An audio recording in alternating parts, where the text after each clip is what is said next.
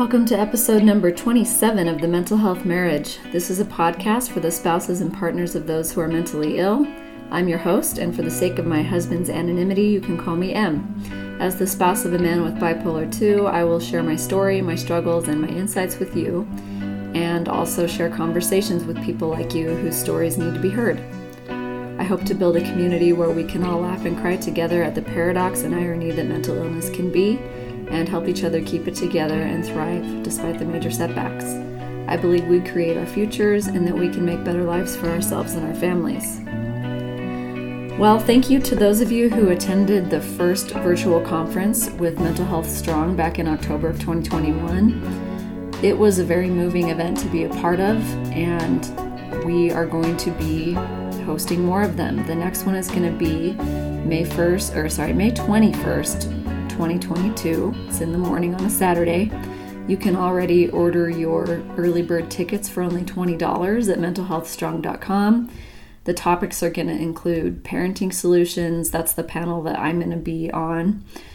Sex and intimacy solutions, which was requested from the feedback of the people who attended the first conference. We're going to have licensed sex therapists on there. This is definitely something that needs to be talked about, and that people feel deep pain in their relationships. I can totally relate to that. That's what brought me and my husband into therapy originally. So that's going to be really exciting. And also just daily resilience solutions. You can learn more again at mentalhealthstrong.com. And as part of the Mental Health Strong Leadership Summit, which I'm also a part of, I had the privilege of meeting today's guest. Her name's Kimberly Simpkins, and she's been married to her husband, Scott, who has bipolar type 1, for over 20 years. They have a teenage daughter, Jasmine, who we get to talk to in part 2 of this episode, which is a really great perspective that we've never had on this show before, so I'm extra excited about that. Kimberly just wants to help others navigate the difficult challenges that come in these types of marriages, and to give everyone hope and tools. She's got a blog, the simpkinsfamilychronicles.com, which I will link in the show notes. And her story is definitely long and complex. And so she's also planning on releasing her own podcast that's going to have a lot more details than we're going to have on this show. But also look forward to this being 2 or 3 part. So I know I haven't released a lot of episodes lately. My life is neck deep in parenting young children, which is my priority, and definitely trying to also be a support to my husband, who's still, he's stable, working, but he still has bipolar type 2. He's on medication, but he never feels great. He doesn't sleep well. It's challenging. He's amazing though, and we overall do very well. But anyway, I'm excited that I am part of a broader community now of people with the same goal that I have, is to support each other and to help others know that they're not alone. That's definitely going to influence the future of this podcast and possible future sister podcasts, which I will talk about later. But your help with this podcast at Patreon means so much to me. If you'd like to become a patron, it's mentalhealthmarriage.com/patreon.com. I think I'll link it to the show notes again. And as always, you can always email me at mentalhealthmarriage.com. I love hearing from you. It's mentalhealthmarriage@gmail.com. Boy, scatterbrained. So that's enough of me. Here is the first part of my interview with Kimberly. All right, Kimberly, thanks for joining me today. I haven't done an episode in a long time, so you're helping me get going again. Let's just start by giving the listeners a background about how you and your husband got together in the first place. My husband and I met in a musical missions group that was based out in California. So kind of a long story, but when I was in college, I found out that there was this music group that used music as a tool to go around the world and share the gospel. And I thought, oh, this is right up my alley, because I wanted to do something like that. So I joined the group, and I was with them for 4 years. And then we needed a drummer one summer. So you're a violinist, right? yes, I play the violin. Yes. And so we needed a drummer, and in walked Scott Simpkins from Tennessee. There he was. So he came to be our drummer in the summer of 1998, which was a very long time ago. Now it seems like it's. So we traveled together that summer. Our team went all over the United States, and then we went overseas to the country of Turkey. Yeah, so that was my first introduction with Scott. We were, from the beginning, we just struck up an easy friendship. He was a little different, because he seemed like he hadn't maybe been out of Tennessee much, which It turned out that I guess he kind of hadn't. He had just a little bit, but he had never been overseas. So, the whole thing with going to Turkey and everything was very overwhelming for him. But he did great. I mean, now, in hindsight, looking back, knowing all of the things that he's had to deal with, I think he did an incredible job.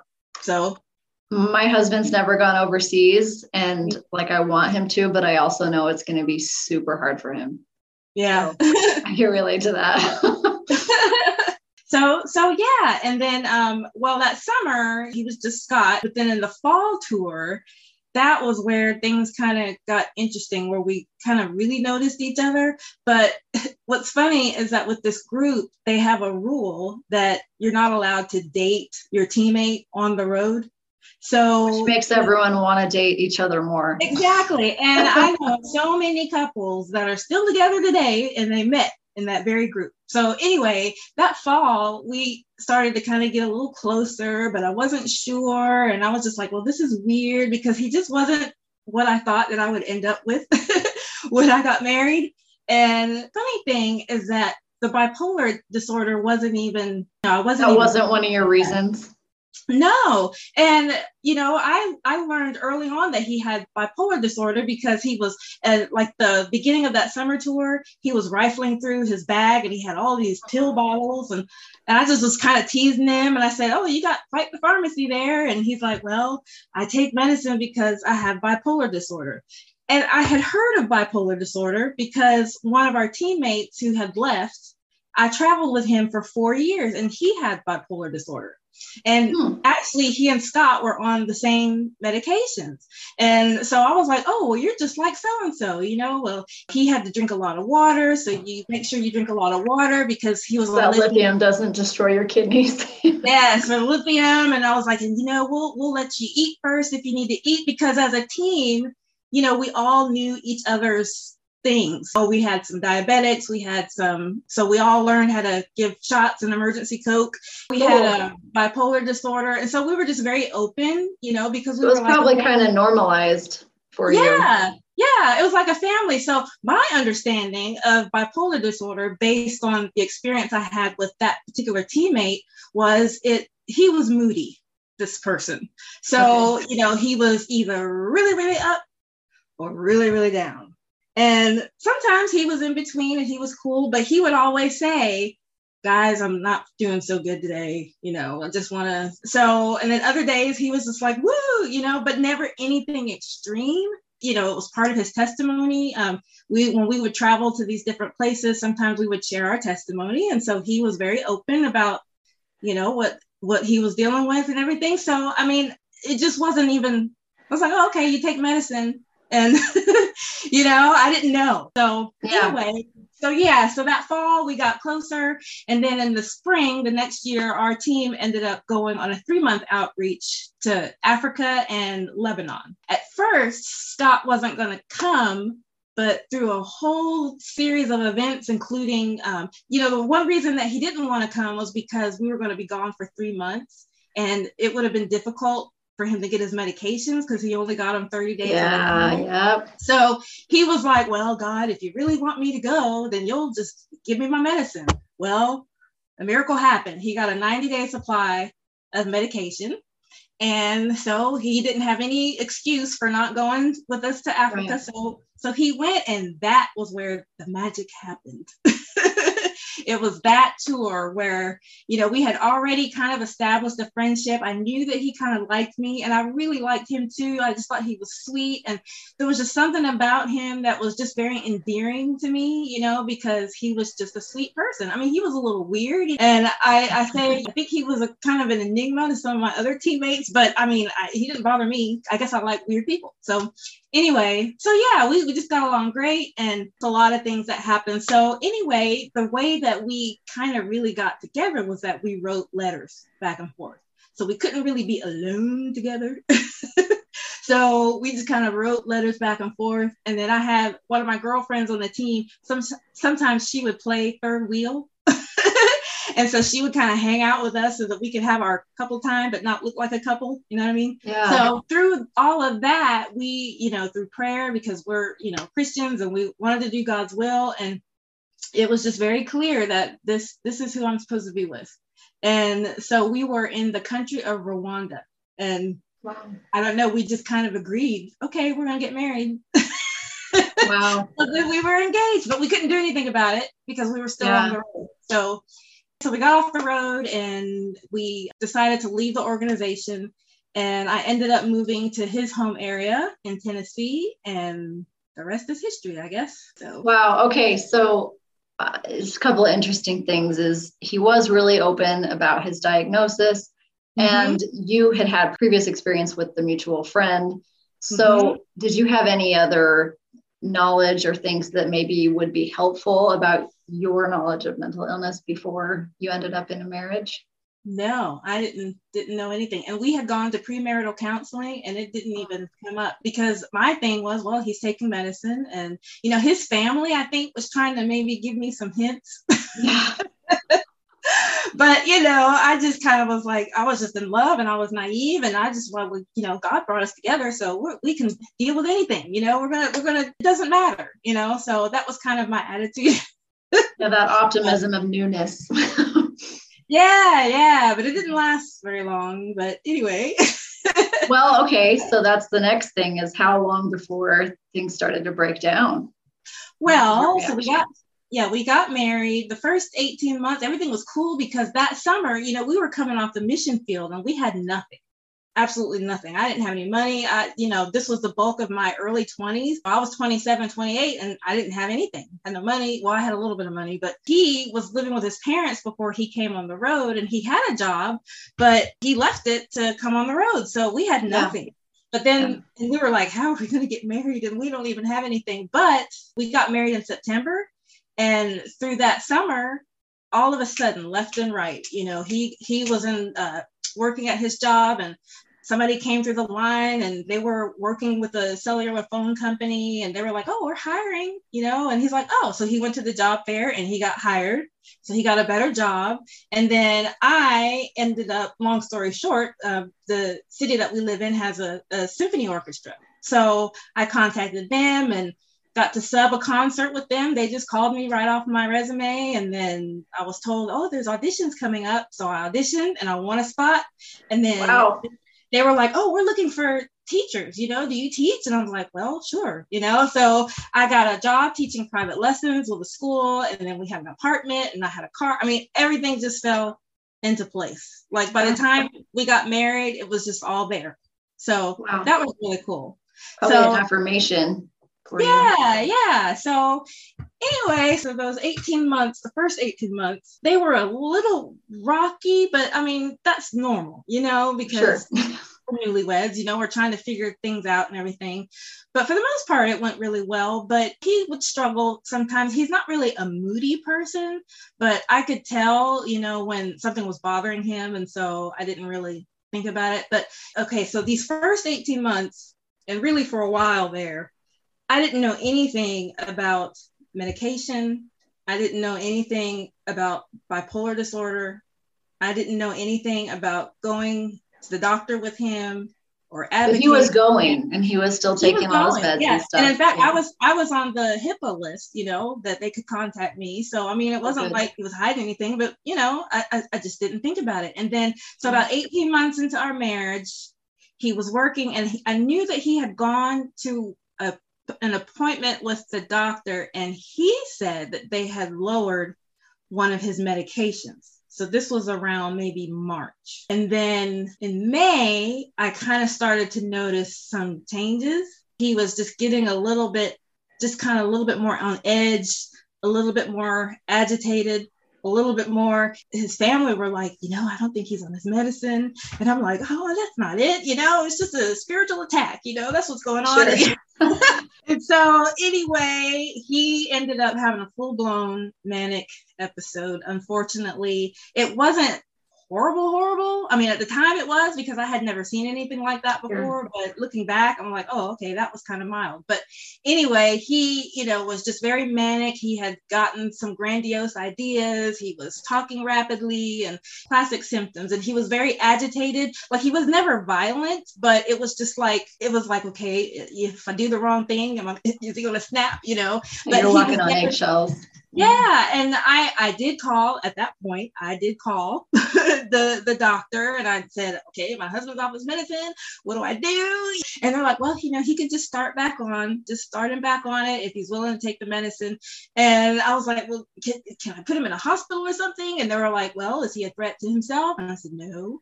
Is he a threat to others? I said, no. Well, there's nothing we can do, which is a horrible position to be in. Absolutely horrible. His family, they were like, well, we tried to tell you. And so it's really helpful right now. Yeah, his mother was like, now you're going to have to make sure he takes his medication, and you're going to have to watch him swallow. And I'm like, oh, this is not what I signed up for. He's a grown man. I'm not going to watch him swallow pills, But anyway, he decided, of his own free will, he went back on the medication, because they can't be forced to do anything against their will. But he agreed, miraculously, praise the Lord, he agreed. And he was still, it took him, it takes several weeks for the medicine to take effect. So he ended up going to his parents' house while the medicine kicked in. So that was probably nice. Yeah, that was good for me. So, the whole time I'm still wrestling, because we do come from a spiritual background. We've got the spiritual connection. I know that there's the mental, but there's also, the spiritual, and how much of this is mental and how much is spiritual. And, what do I do? I didn't know what to do. And I never really got the answers, because by the time he got well, it was our second anniversary, which was September 11th, 2001. Oh, wow. So, yeah. And at that point, he had gotten better. And somewhere around that time, though, that movie, A Beautiful Mind, came out. Oh, that movie. And I went to see it, and it was very triggering. I was like, oh my gosh, that was the first time that I had ever seen anything like that depicted. But at the very end, there's a scene when he's going up to accept his Nobel Prize, and she's in the audience, and he's like, now I found out later that was actually kind of fiction. They fictionalized some parts of the story, but anyway, in the movie, it was still very touching, because they stuck together, and he's successful. And I believe that was going to be Scott. I had just that faith, that promise. I felt like God promised me that everything was going to work out. So, I just hung in there, and I felt like, what? This is what God's called me to, and the enemy just doesn't like it. I'm just going to stay in it, just because I know that the enemy doesn't like it. That was kind of my thinking. So that's that. And so he got back on his medicine, 2001. Life gets kind of back to normal. He goes back to taking his medicine, and I didn't really stand there and watch him swallow, but I did kind of like, well, did you take your medicine? Yes, I took it, that kind of thing. So everything was good for a while. We had our daughter in 2003. So that was wonderful. He was a good dad. He was working.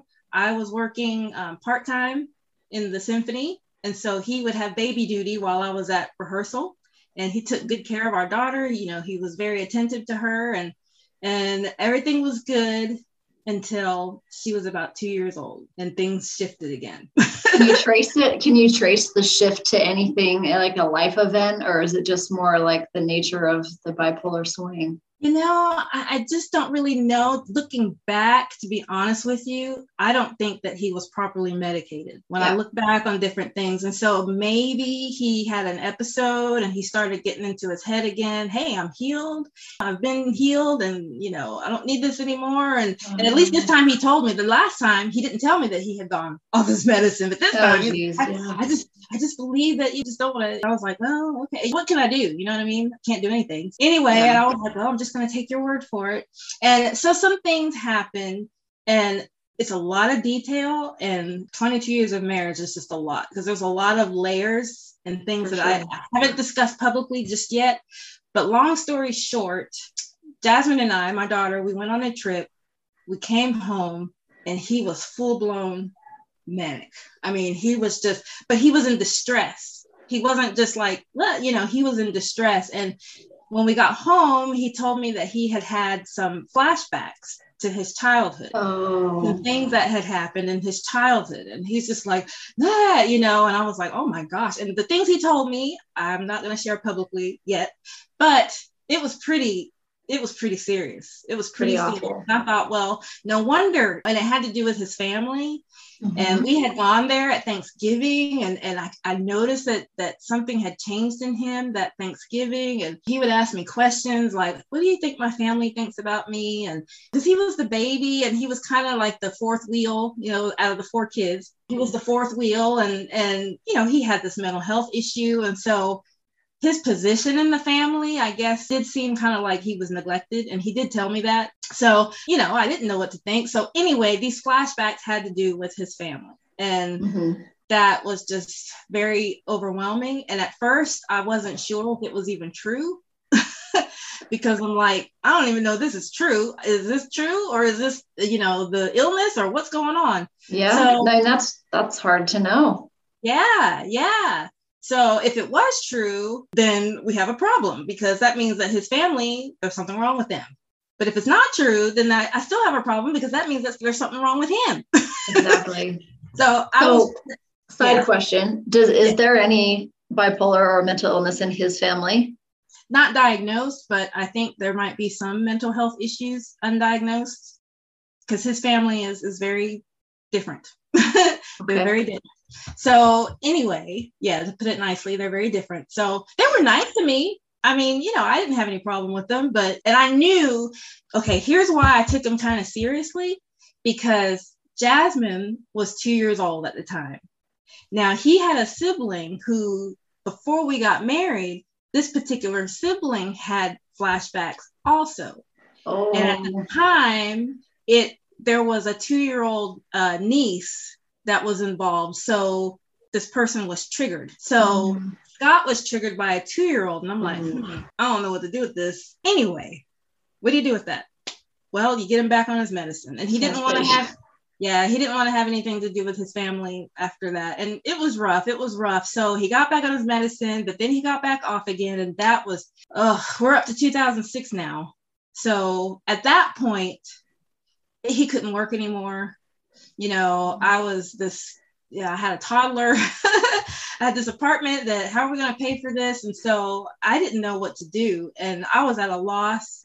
I didn't know what to do with him. I didn't know where things were going. I didn't understand still what I was dealing with. I kind of, found out that he was on an antipsychotic. And I'm like, an antipsychotic? What's that? And I didn't realize for a drug. Yeah, but come to find out, his version of bipolar disorder comes with psychosis because he has bipolar 1. And I didn't even know that there were 2 different bipolar disorders. So, I started reading about it. Yeah, I started reading about it and started learning it. Oh, I'm like, okay, great. He's got the severe one, Awesome. And then I would talk to his doctors and I would say, are you sure he's got bipolar disorder? Are you sure that, maybe he's not schizophrenic? And they're like, no, he's not schizophrenic. And I'm like, okay, just all kinds of, you could go through every little minute detail of things that happen, but it's just it can be so confusing. It's almost like living in a dream, when you're on someone that's not in their right mind. And for them, when they come out of it, it's like a dream because they don't remember. like my husband, he didn't remember a lot of the things that he said and did, but I was alert through the whole thing. Yeah. And so I remember the things that he did, the way that he acted and all of that stuff. So he's just, he's back on his medicine and life is good. And I'm just like, I don't know what. Yeah.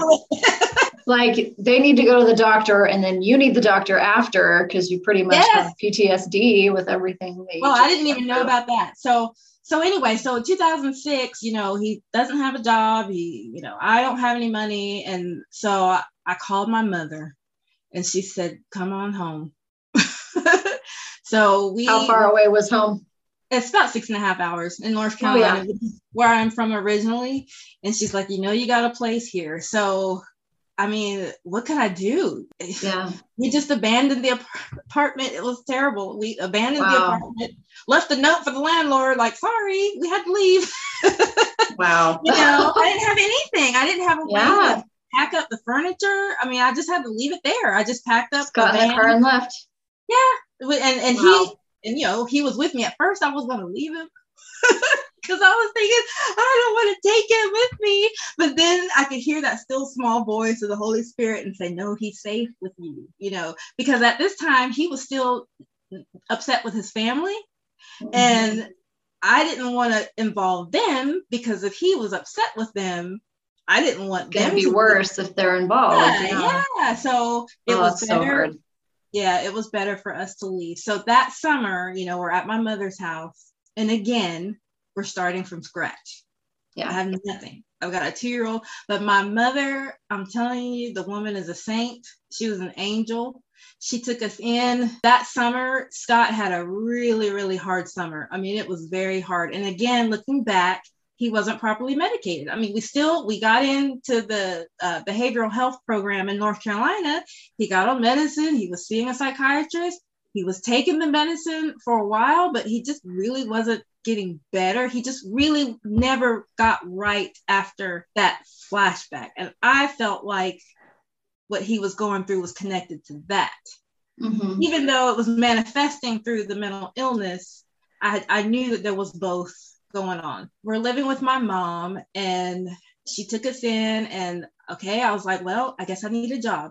Well, guess what? I go to a job fair. They had an opening for an orchestra teacher and I interviewed with my 9th grade orchestra teacher. No way.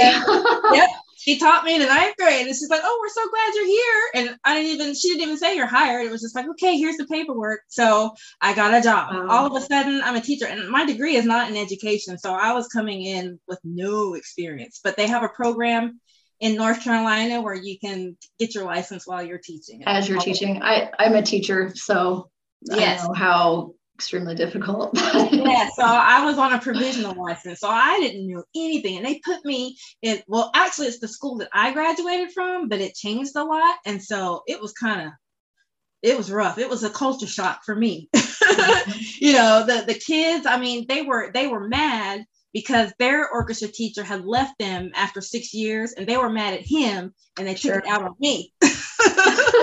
That first year was kind of rough, but God was just there in the midst of it all. There's just so many stories that I have, and I just have this bubbling, burning desire, to share just all of the different amazing things that the Lord did in the midst. Even though things were chaotic, He's still there. He was still taking care of us. He was still taking care of Scott, So I got the job, found an apartment, bought a car, all of that stuff. In October 2006, Scott the medicine went again. He just was not well.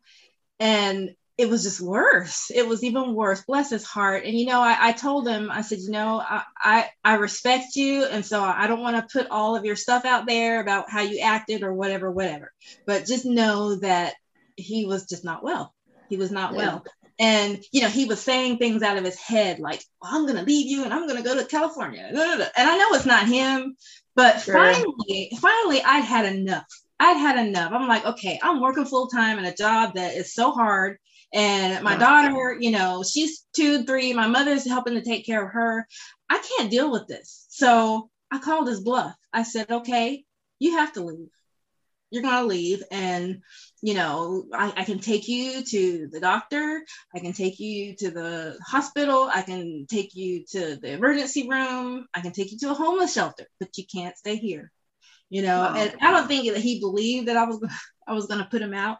So, you know, but he said that he was going to leave, you know, he said it. So anyway, he just decided that, okay. And I was going to go. He said, I don't want any of that.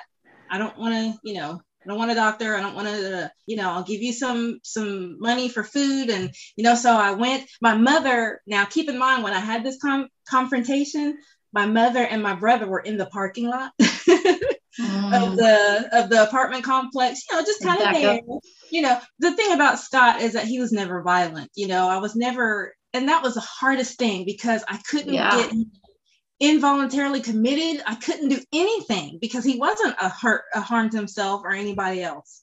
You know, it almost makes it harder for you to make a decision, because it's like, you know, deep down he's a good person. He's never actually hurt you, like, physically. So, and I know he's sick, and, you know, so anyway, I just said, okay, I have to call his bluff. And I was praying. I was like, God, I just don't know what to do. And I talked with somebody on the phone, and I just felt that still small voice telling me, let him go. And I was like, okay, so I called his bluff. Now, if Scott hadn't said that he was going to leave, maybe I wouldn't have done that, but I called his bluff and I said, okay, you have to leave. And so anyway, I was going to go to the car where my mother and brother were to get some money to give him, because he was just going to leave. Well, I went right and he went left. And then he was just off into the night for a whole year. I didn't know where it was. I did make sure he had his ID with him. I made sure that he had, you know, what he needed, because I was like, well, you know, if he's out there, I mean, somebody needs to be able to identify him. Did you have any, like, mutual friends that you'd hear from, or was it like complete radio silence? There were some people in his hometown that knew what we were going through.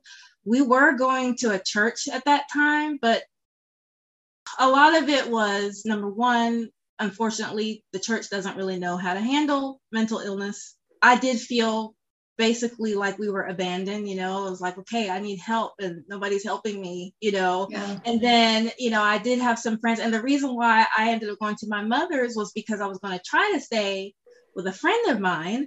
But when her husband heard that Scott was not well, he was kind of like, I don't know if I want you staying here. And I don't know if he's going to come here. And, you know, and I'm like, ugh. Result of stigma right there. Yes. It's not even like that. You know, it's just not even like that. At one point, you know, I really tried to get him to go to the hospital. I really did. You know, this was before we went to my mother's. I actually called the police and I said, okay, I've got to get some things. And, you know, I'm going to take a breather. I'm going to go to my sister's house. And I just need you to come in and just kind of be there. Just, I want you to observe him and see, you know. So they came in and they said, sir, how you doing? And he's like, I'm good. And he's like, you know, they asked him questions and he's like, well, do you feel like hurting yourself? And he's like, no. Do you feel like hurting anybody else? And he's like, no. And he's like, all right. So I got my stuff and I went downstairs and the policemen were like, oh, we're so sorry. They were so sweet. They were like, you know, we can tell that, you know, he needs help, but there's nothing that we can do. And you all seem like you have a good relationship. I mean, even then. And I said, yeah, but I just can't, you know, I've got a small child in the home. I can't have that instability. Yeah. So yeah. So anyway, we went to North Carolina. He left for a year. But that year, I just lived my life. What can I do? I did believe that he was going to come back. Now, at first, I'm going to be honest. I have to be real. You know, he left and I prayed, because a lot of this has to do with my personal relationship with the Lord and, you know, just how I pray and how I seek him, because I really believe that he guides and directs my life. And so I was just praying to the Lord and I said, you know, I could get out now. And now, you know, a good time. Okay, because, you know, Jasmine's only 3, you know, he's gone. I mean, you know, he has to be gone for a year in North Carolina before you can do anything. But I was like, really? You know, yeah, I was like, if he doesn't come back, you know, maybe I could just get out of this. And I felt like the Lord was just telling me, you need to pray for him. Mm-hmm. And I was like, well, I don't want to pray for him, And then I'm going to tell you something that at that time, it gave me chill bumps. He said, you need to pray for him because there are lives attached to him. There are people that need to hear that he's going to touch, that if you don't pray for him, nobody's going to pray for him. And I was like, oh, but God, I don't have the strength. I don't have the energy. I'm tired, because I was worn out by this time. And he's like, well, if you can't pray, then you get somebody else to pray for you and tell them and get them to pray for him. So, and again, this is how God is working. I was working at this school. I shared a room with the choir teacher, told her a little bit about what was going on. She said, you need to talk to my pastor. I was like, really? So she put me in touch with her pastor and his wife. So I spoke with the pastor's wife, and she just latched on and she said, I'm going to pray. I am going to pray, because this woman was like a prayer warrior, and she's like, I'm going to pray, and we're going to pray for your husband, and we're going to just pray him on back, and then I got involved in a church and informed people, kind of let people know what was going on, not everybody, but just know what I was believing for. And so that was one cool thing that God did. But then as part of my teaching, I had to get, that certificate of licensure or whatever. So I had to go back to school in the summer to take these classes to add to my license so that it could be cleared in however many years it had to be cleared. So I had to take this class called The Psychology of Education. And the person, the gentleman teaching it, the professor, he has PhD in clinical psychology, and he was just talking, and he was great. I mean, everybody loved him in the class, and he's like, I operate a counseling center out of my church. So, he gave the address, and he's like, the invitation is open. Come see me. It's a ministry that we operate out of our church. Come see me. And so I said, I think I need somebody to talk to. So I took him up on it. I called him up and I said, hey, are you serious about that? And he's like, come on. So I went, and it was free. And I sat there and I talked for 3 hours straight. I probably didn't get it all out even in 3 hours. I had to get it all out, and he was just a wonderful person. He was so patient. He just sat there and he listened, and, I could tell that, I wasn't boring him, but I mean, he was listening. And then he's like, come see me again, so I'm like, okay.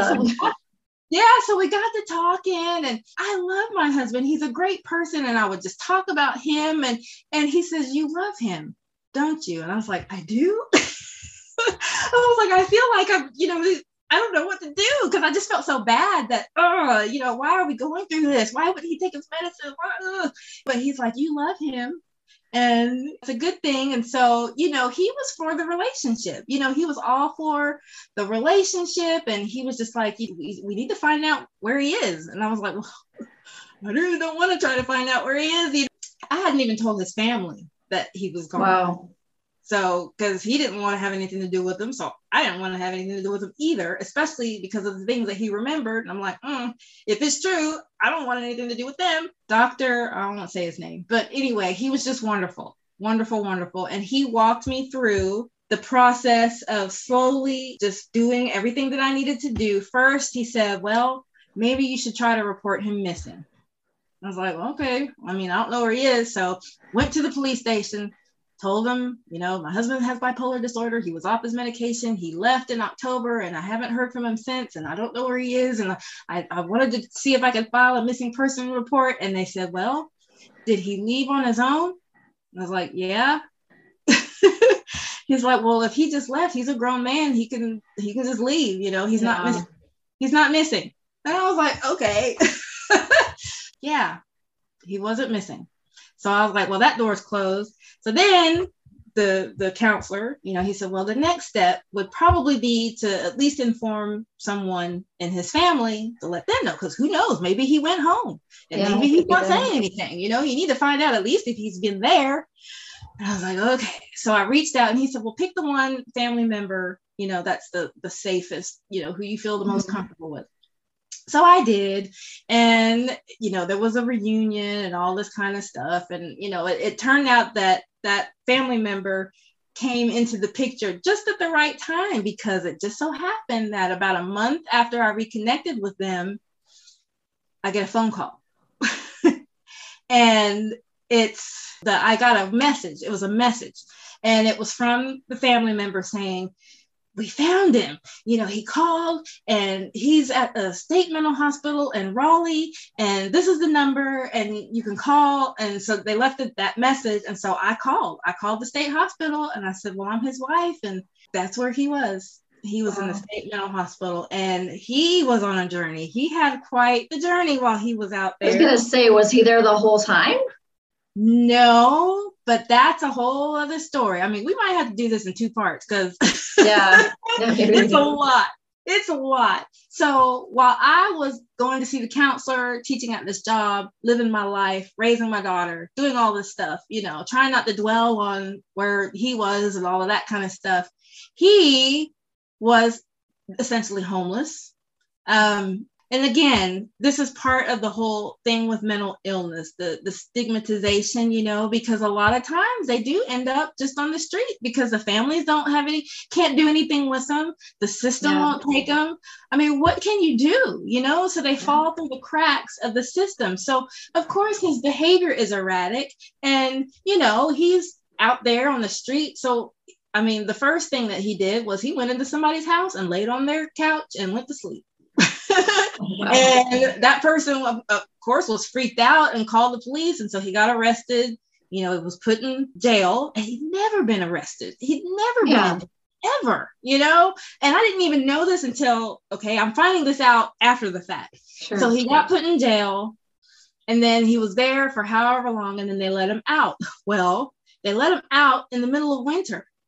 And so he has enough presence of mind to say to himself, well, I'm cold and I'm hungry and I need something to eat.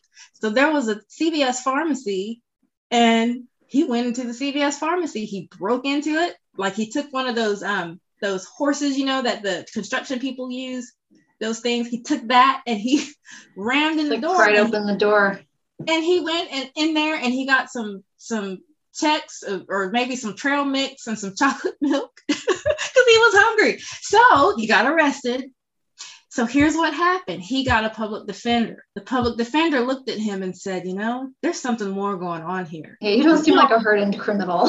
Yeah, because if you're going to break into a CVS pharmacy and all you're going to get is some trail mix and chocolate milk, no. Right. So he was just like, okay.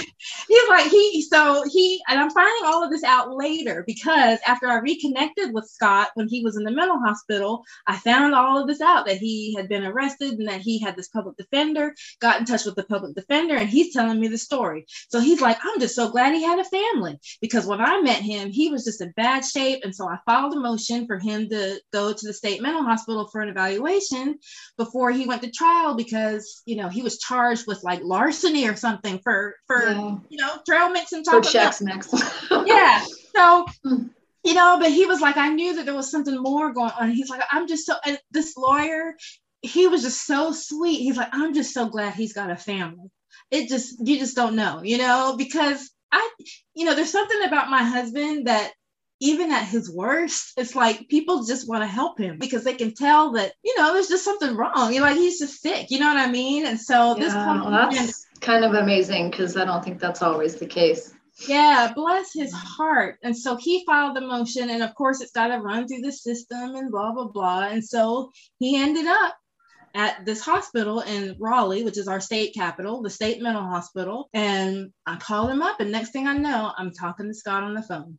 And at that point, he had been there 3 weeks. So he'd been there long enough to get some medicine in him, and he's kind of starting to get his wits sort of back about him.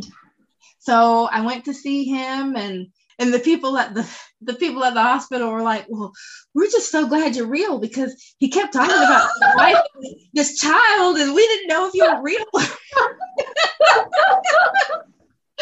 So, oh man. He perked up. I mean, mean, he really started, when I came into the picture, he started to perk up, and, they decided that, okay, after a couple more weeks, they decided that he was competent to, stand trial for his crime. And the lawyer, the public defender, he got it bumped down to a misdemeanor, so he wouldn't have a felony on his record. And he just defended him, and he said this man was ill and he's got a family, and we didn't know that he had this history. And so interesting is that state mental hospital didn't know him from Jack. Okay. All they see is this guy, they didn't know anything, and he was still diagnosed with bipolar 1. I have the paperwork, of the evaluation that they gave him. They said it was possible that there could be some schizoaffective, we'll leave the door open, but he responded well to treatment. And this document, it describes the condition he was in when he got there. And then you can kind of see the change, and it's heartbreaking, but it's encouraging too, because he turned around. I met with my counselor, and I was like, well, guess what? We found him. And then I'm thinking, okay, is he going to come home, or what is he going to do? And I felt like the counselor was like, well, I think he needs to come home. I think that's going to be good for him. Where is he going to go? And I think it would be better for him to be with his family. Yeah. So I said, okay. So he came home. Thank you for listening to the first part of my interview with Kimberly. There's never a great way to totally cut off in the middle of a conversation, so hopefully that didn't feel horribly unnatural. But look forward to the next parts of this in the next couple weeks. Thanks again, Kimberly, for talking with me. And I hope you all are doing well and that you're getting the help you need in your relationships. You can always email me at mentalhealthmarriage@gmail.com. and support the show on Patreon. There should be links on whatever platform you're listening to. And thank you so much.